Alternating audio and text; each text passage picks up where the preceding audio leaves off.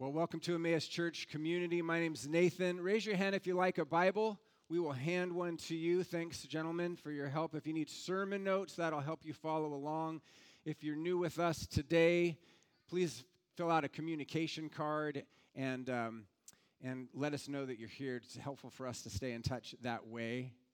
Love to give you a bag of coffee. If you're near somebody that you haven't met yet, meet them and ask them if they drink coffee, and then just help yourself to the coffee stash out on your way out today. Welcome if you're online with us.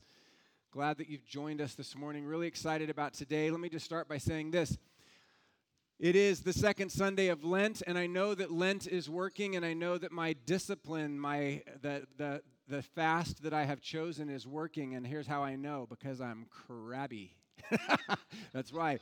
It's working, right? It's working. It's rubbing off that like I'm going to appease my needs with comforts, and it's causing me to face some of the harder realities in my life, and it's working. This is the season for this. This is when we lean in. This is when we want to become more aware of our need for Christ ultimately so that we can more wholeheartedly celebrate the fullness of his resurrection and triumph in several weeks down the road. So I want to encourage you to allow the Christian calendar, the seasons that have been set apart for the church, to do the work, right? To do the work, to have the desired effect.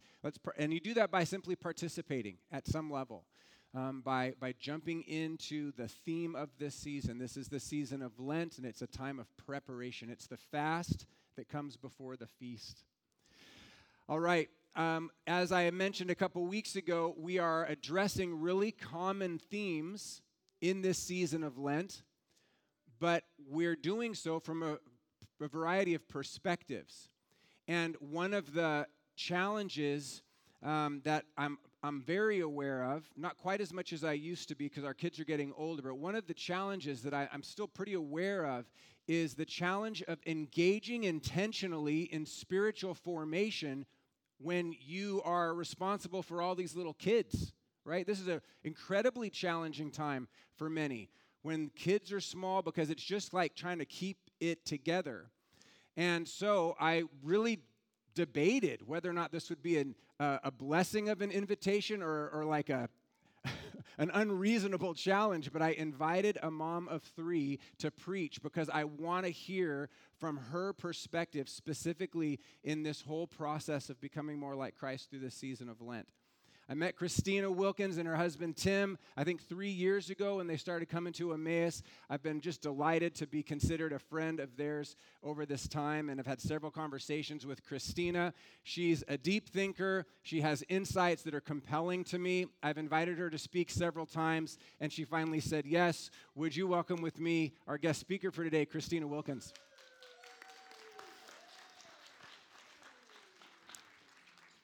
God bless you.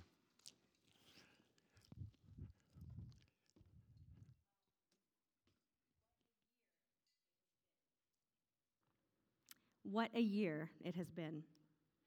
Exactly 1 year ago, I gave birth to my 3rd son in 4 years.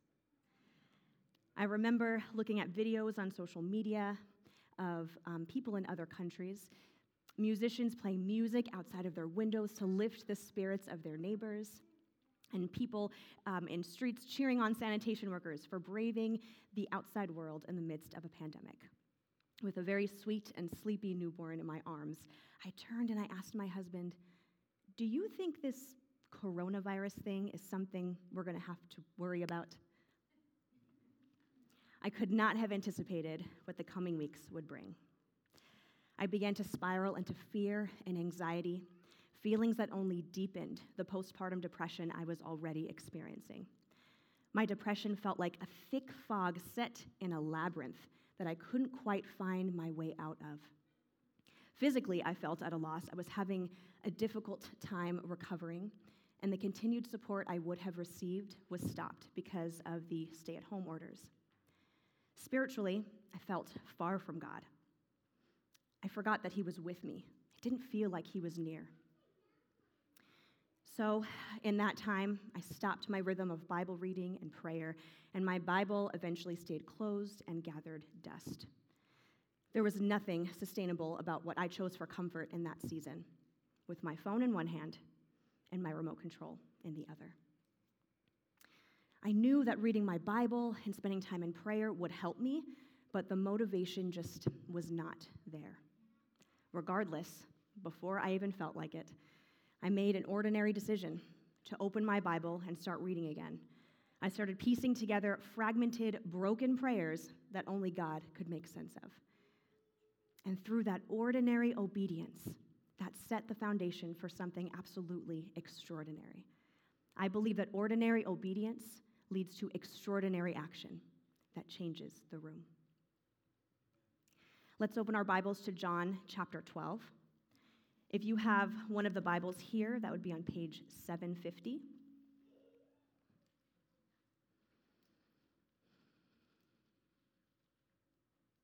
John chapter 12, starting in verse 1, reads, 6 days before the Passover, Jesus came to Bethany, where Lazarus lived, whom Jesus had raised from the dead.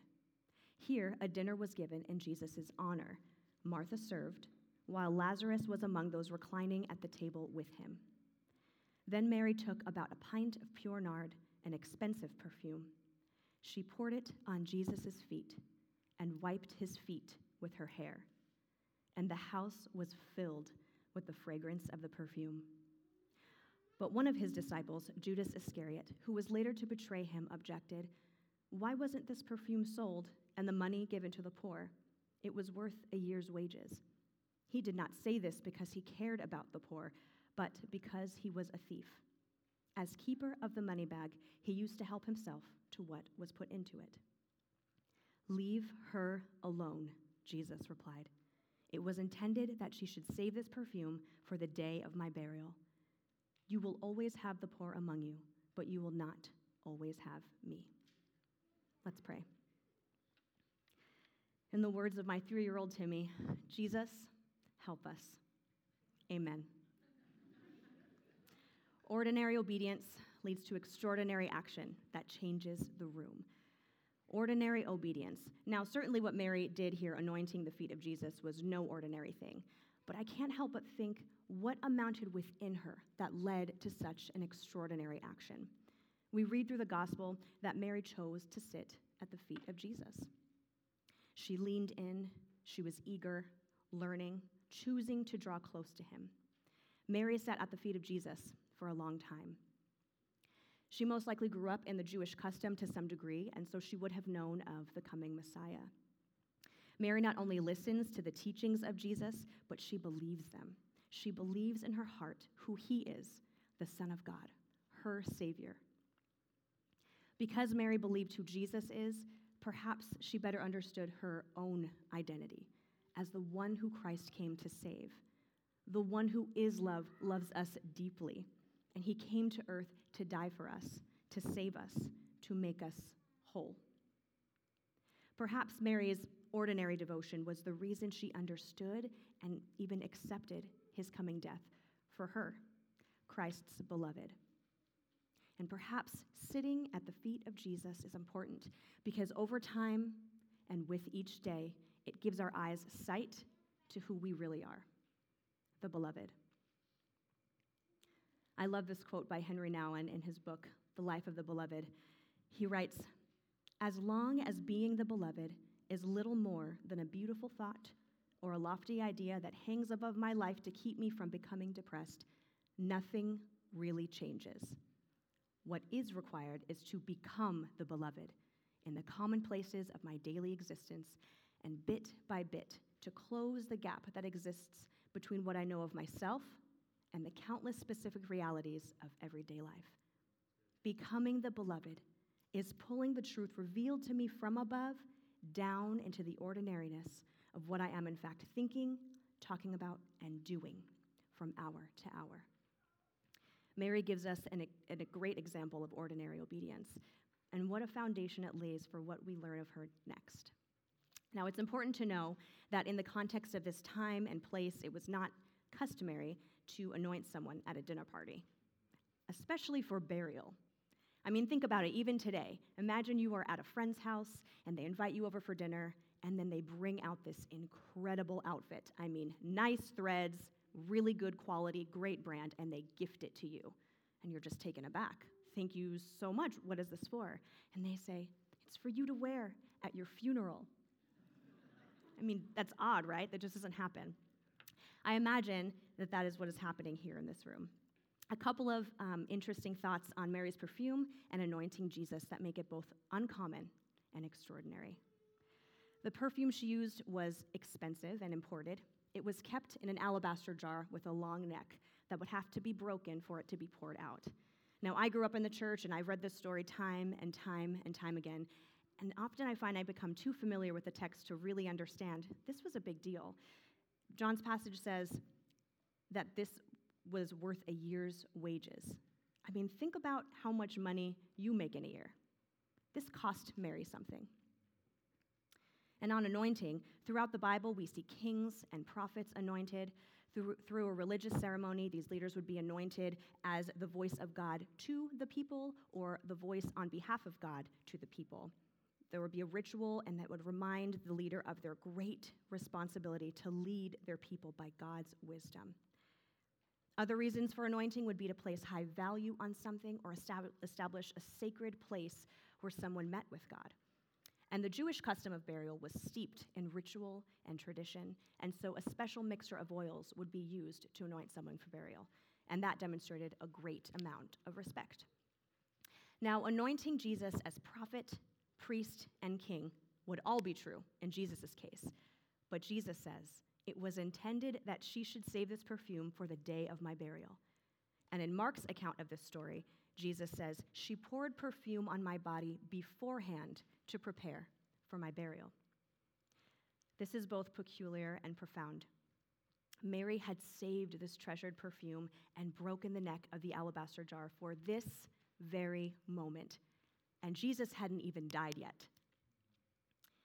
Mary seemed to accept, perhaps even better than the disciples, why Jesus was going to die, and she took the time to anoint his body while he was still living.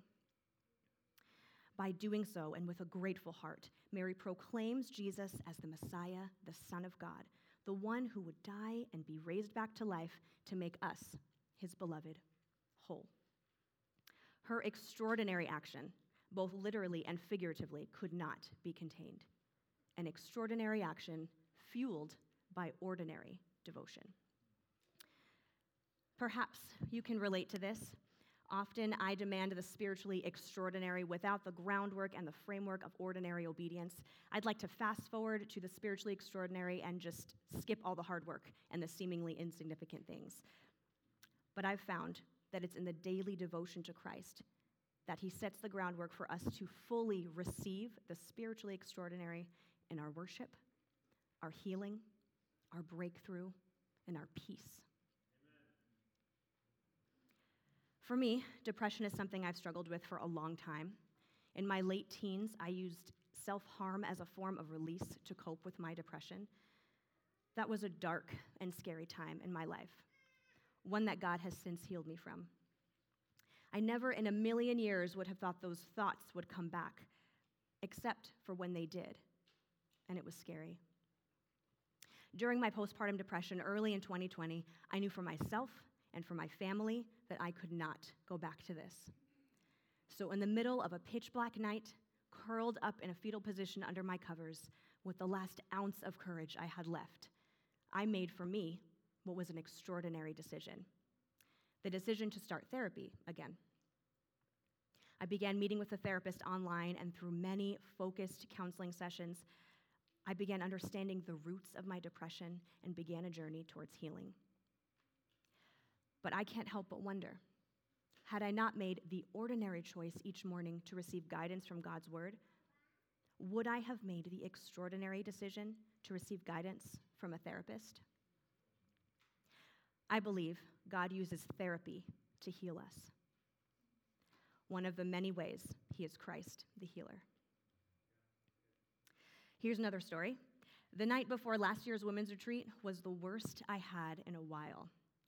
I almost decided not to participate, but something deep within me knew I needed this badly. Many of you recall our retreat was modified to a virtual prayer retreat because of COVID. I dedicated a 24-hour period of time in prayer by myself and with a small group of women in our community. In my vulnerability and willingness to share with them, I found comfort in their words and their prayers. It was absolutely sacred and pure and life-altering for me. In my own time of prayer, I felt God's love for me fully for the first time in what felt like too long. I remembered and experienced the powerful truths that Jesus is with me and that he delights in me. And my once fragmented prayers became a continued surrender of control and declarations of trust. Many extraordinary and healing things happened in those 24 hours of the prayer retreat, but I can't help but wonder if it weren't for my ordinary decision to spend time in prayer again every day, would I have made the extraordinary decision to prioritize a 24-hour prayer retreat? I believe God uses our time in prayer to heal us. One of the many ways he is Christ the healer. Have you ever been in a place where there's an obvious moment happening in the room? Like you can feel the weight, it's something significant. And maybe someone there just doesn't quite get it. And you just kind of cringe. Maybe they say something inappropriate to the situation. And you just think, oh my goodness, read the room. Read the room. I imagine that's probably what's happening here in John's passage. We read in another account that they're at Simon the leper's house, who Jesus just healed from leprosy. And Lazarus was also at the table among them, who Jesus just raised from the dead. I mean, Jesus and his disciples were sitting at the dinner table in a room full of miracles. This particular dinner was held in Jesus' honor, and he was the whole point of the feast for the healing he had done and what most couldn't even comprehend yet, what he was yet to do in his death and burial and resurrection. Mary understood this, and she changed the room. I imagine the sound of Mary's alabaster jar breaking, turned heads in the room. Culturally, the disciples would have been familiar with this particular sound, knowing that the breaking of such a jar was for something profoundly significant, an offering, an anointing, preparation for burial. But here, at the dinner table, how unceremonious they must have thought this to be.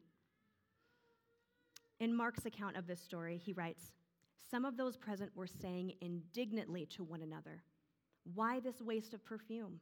It could have been sold for more than a year's wages and the money given to the poor.' And they rebuked her harshly." The disciples were indignant. This shocked them.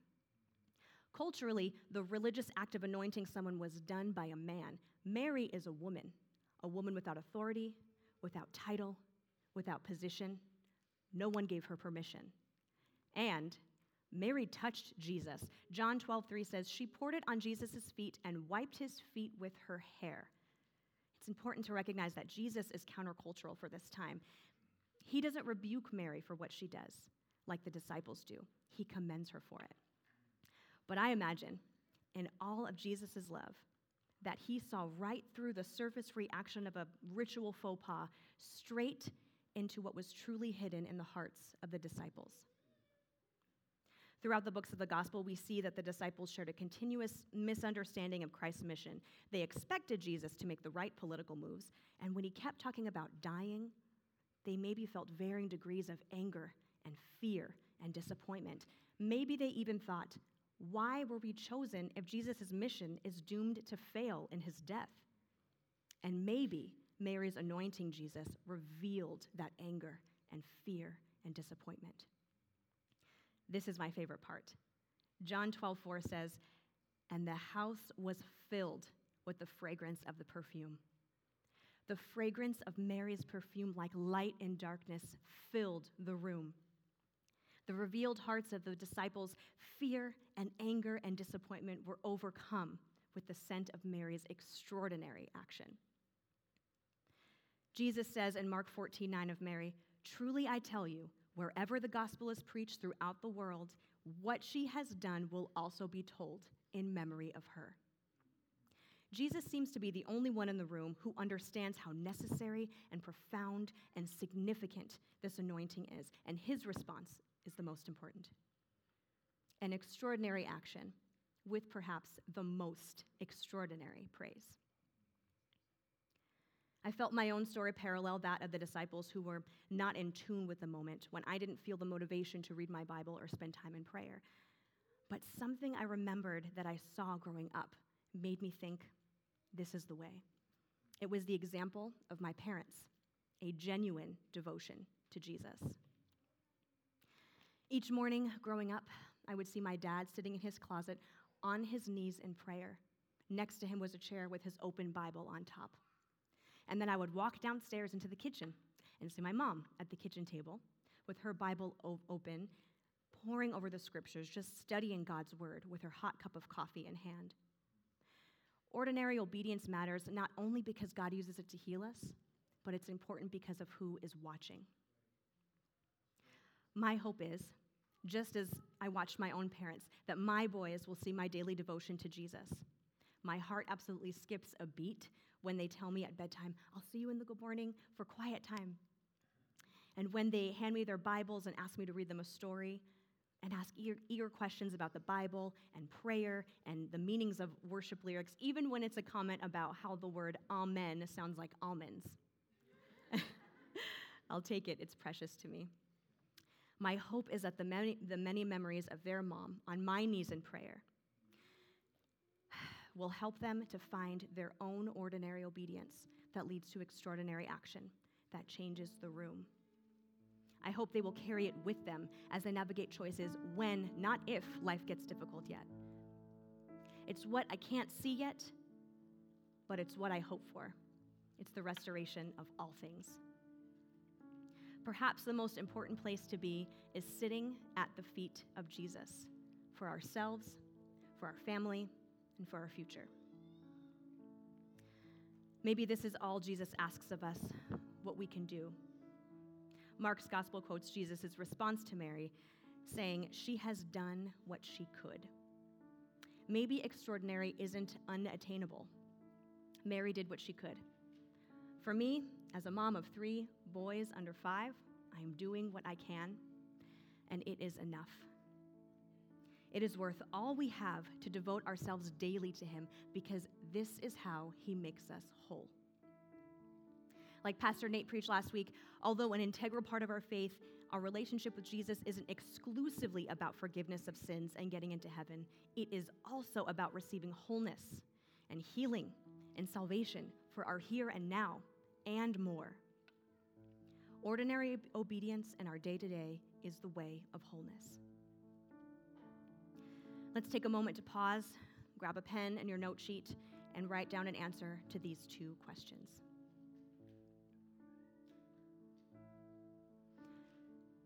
What should you do?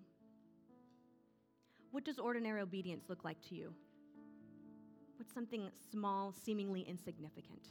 Maybe it's washing the dishes after someone else cooks a meal. Maybe it's paying full attention to your kid when he asks a question. Whatever it is, write it down.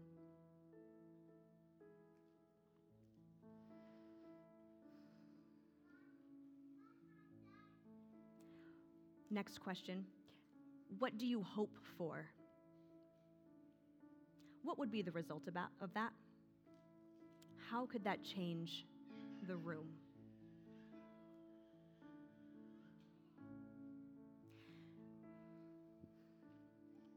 As we look toward Easter, may we carry this question in our hearts and ask ourselves, what will God say of us when we meet him face to face? May he say, like Mary of Bethany, "You have done what you could." Let's pray. God, thank you that you love us, that you name us beloved. You lead us gently. You are not impatient. You are kind, and you are faithful. Would you take our ordinary obedience and use it for your glory? In Jesus' name I pray. Amen.